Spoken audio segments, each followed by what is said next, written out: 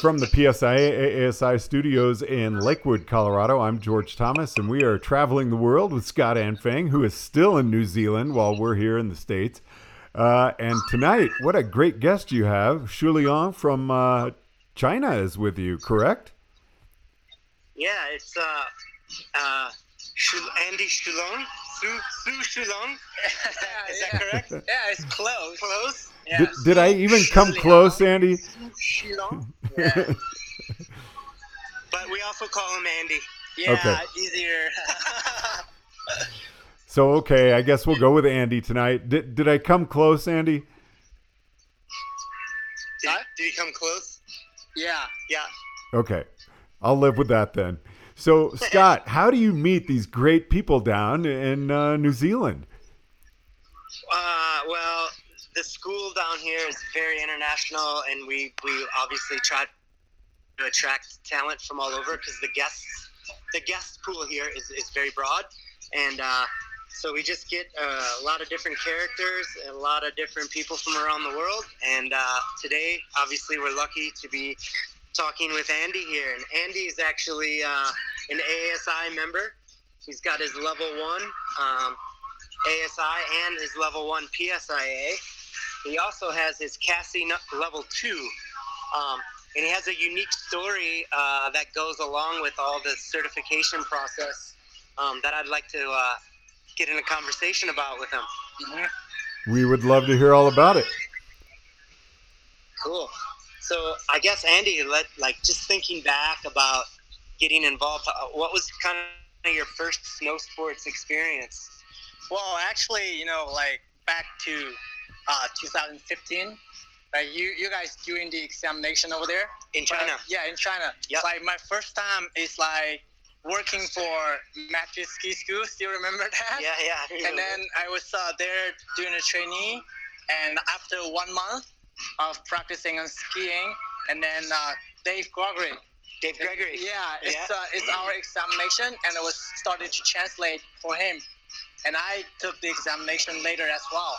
So you translated before you actually sat as a participant? Yeah, it is. That's really good.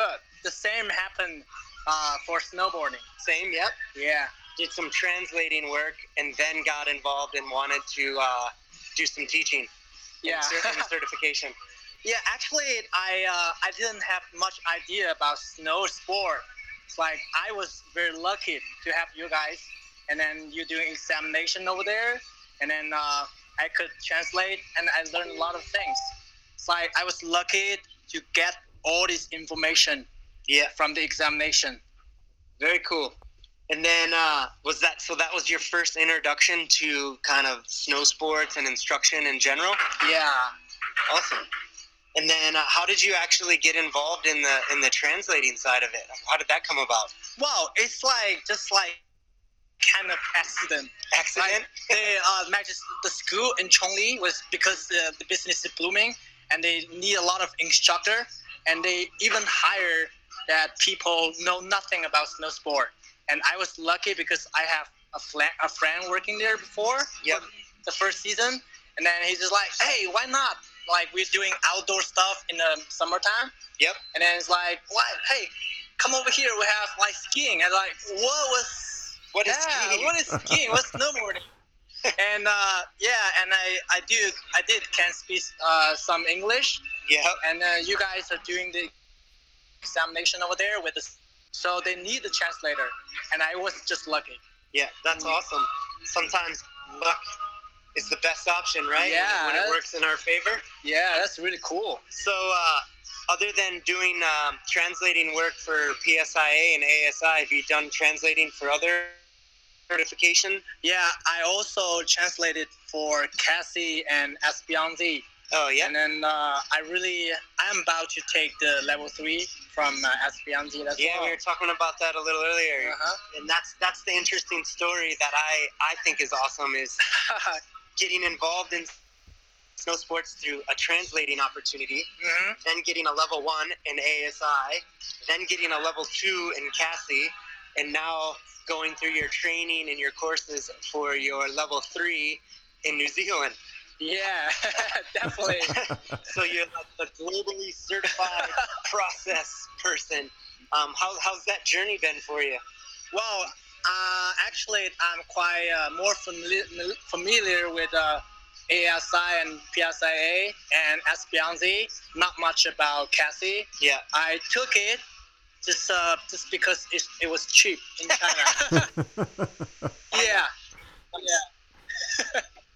That's great. Not because it's cheap, because I was working for the resort, and the resort was holding the examination from Cassie. So through the resort, you got offered a discounted price, so it made it attractive. Right. Mm-hmm. Awesome. And then, so then going from ASI to Cassie, now to SBINZ, what's that all? What are the big differences, and what is that process like as a participant? Well, actually, most of the parts are quite similar, especially like ASI and Espianzi. But like for Cassie, I didn't spend too much time studying it actually, and I think for me, I really enjoyed ASI and Espianzi. It's like simple and just very clear, logical. I think simple as in easy to get, or simple as in understanding it? Understanding and easy to get. Like there were a lot of informations for Cassie, so a lot of details. Sometimes like, oh man, that was too much. Got it. Too much at one go. Mm-hmm. Cool. And then, so as your certification has been kind of all over the globe in terms of organizations and training, how many schools have you actually worked for? Like different snow sports schools? Wow. A lot. A lot? Not a lot. Like most of them are in China. Most in China, yeah. Yeah, but for the one snow sports school, it's like they're independent. They're not belong to any of the resort. So it wasn't tied to a resort, which is something pretty common in China, right? Yeah, it is. There are a lot of schools doing a business like that. And the second one is similar. Yeah. And the third one, I was working for one of the biggest resort in China, is Secret Garden. Secret Garden, yep. Yeah. Which is where the Olympic stuff is happening. Yeah, it is. Definitely. They will hold like the snowboard and half freestyle events, correct? That's really cool. Very cool. Mm-hmm. So some differences in schools, and obviously you're working here with us in at the Remarkables in New Zealand this year. How's your experience been down here? Wow, it was amazing. Dude, that's like so different because like when you're working in China, actually you don't have much chance to go snowboarding or skiing. Yeah. Like when you're not working, they just take your season pass away, and then what you need to do is stay indoor, like a very big room, and everybody's just wait to get assigned to work. Yeah, that's really horrible. That's the worst part of like working in China. Yeah, we have to buy our own season pass for another resort to go snowboard. You can't ride where you work. No. Oh. Yeah, that sucks. So that's a little bit of a different setup than how we operate maybe here in New Zealand or even in the States.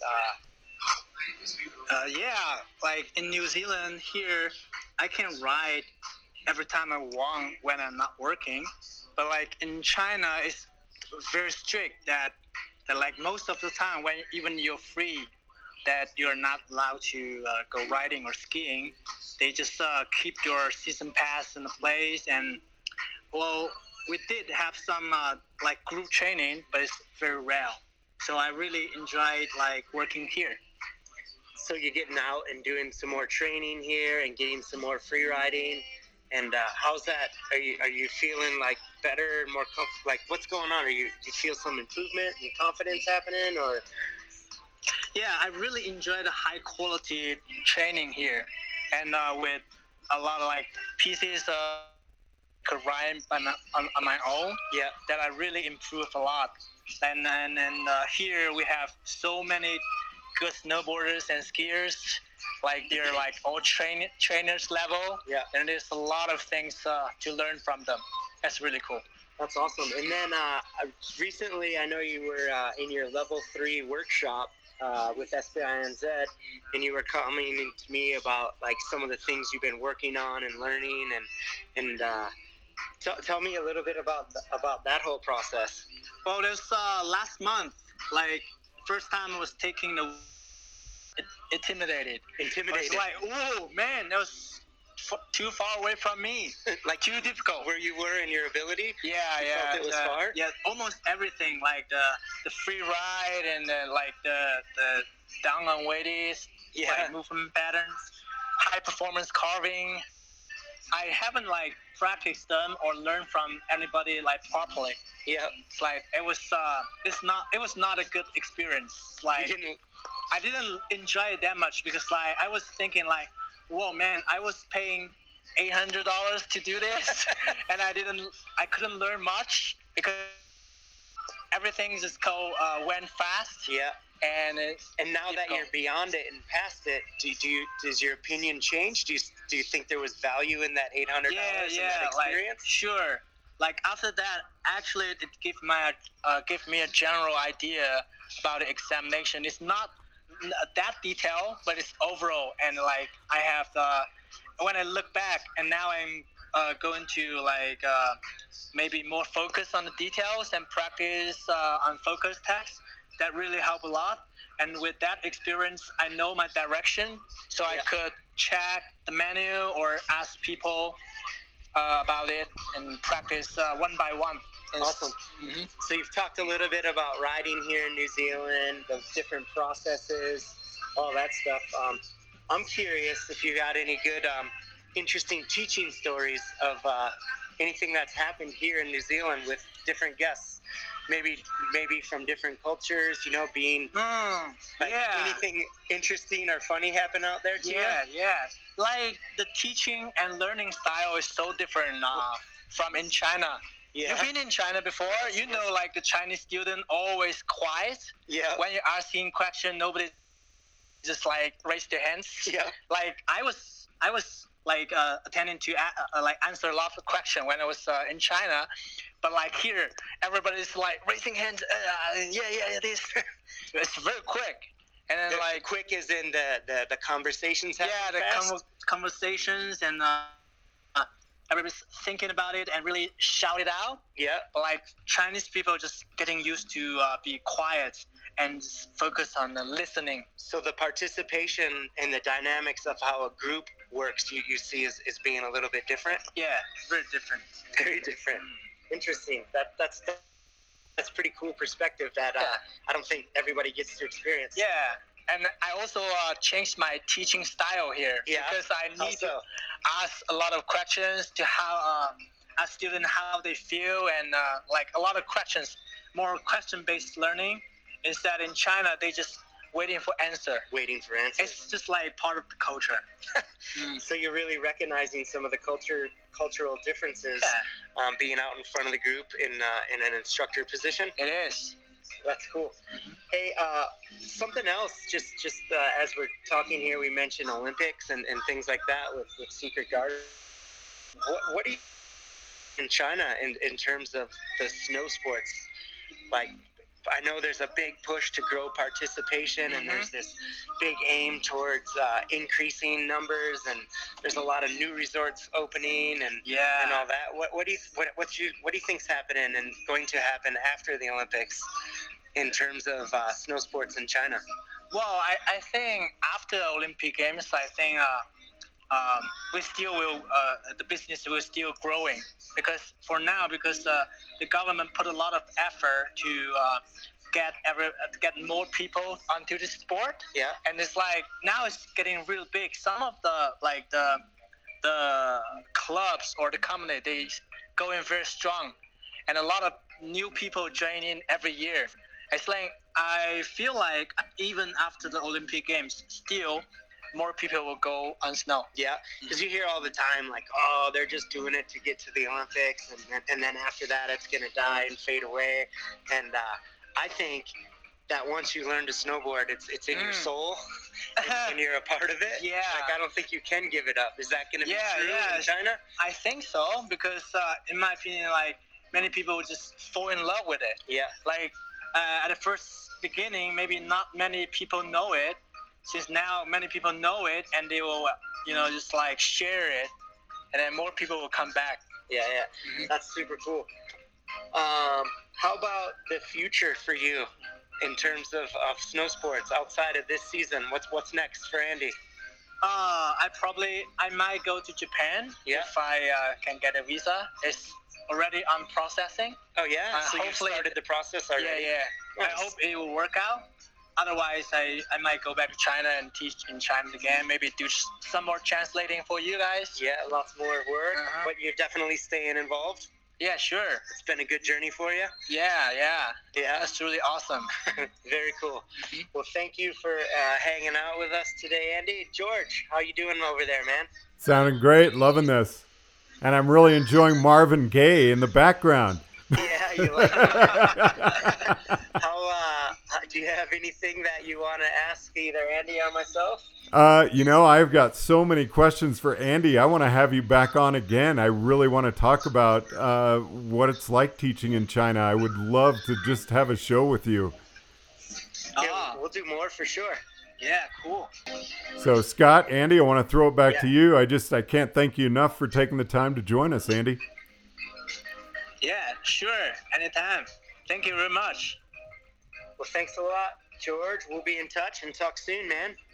All right, from the ASI studios in Lakewood, Colorado, but and also from New Zealand, Scott Anfang, Andy Sue joining us on First Chair. Thanks so much. Thanks, George. Have a good night, George.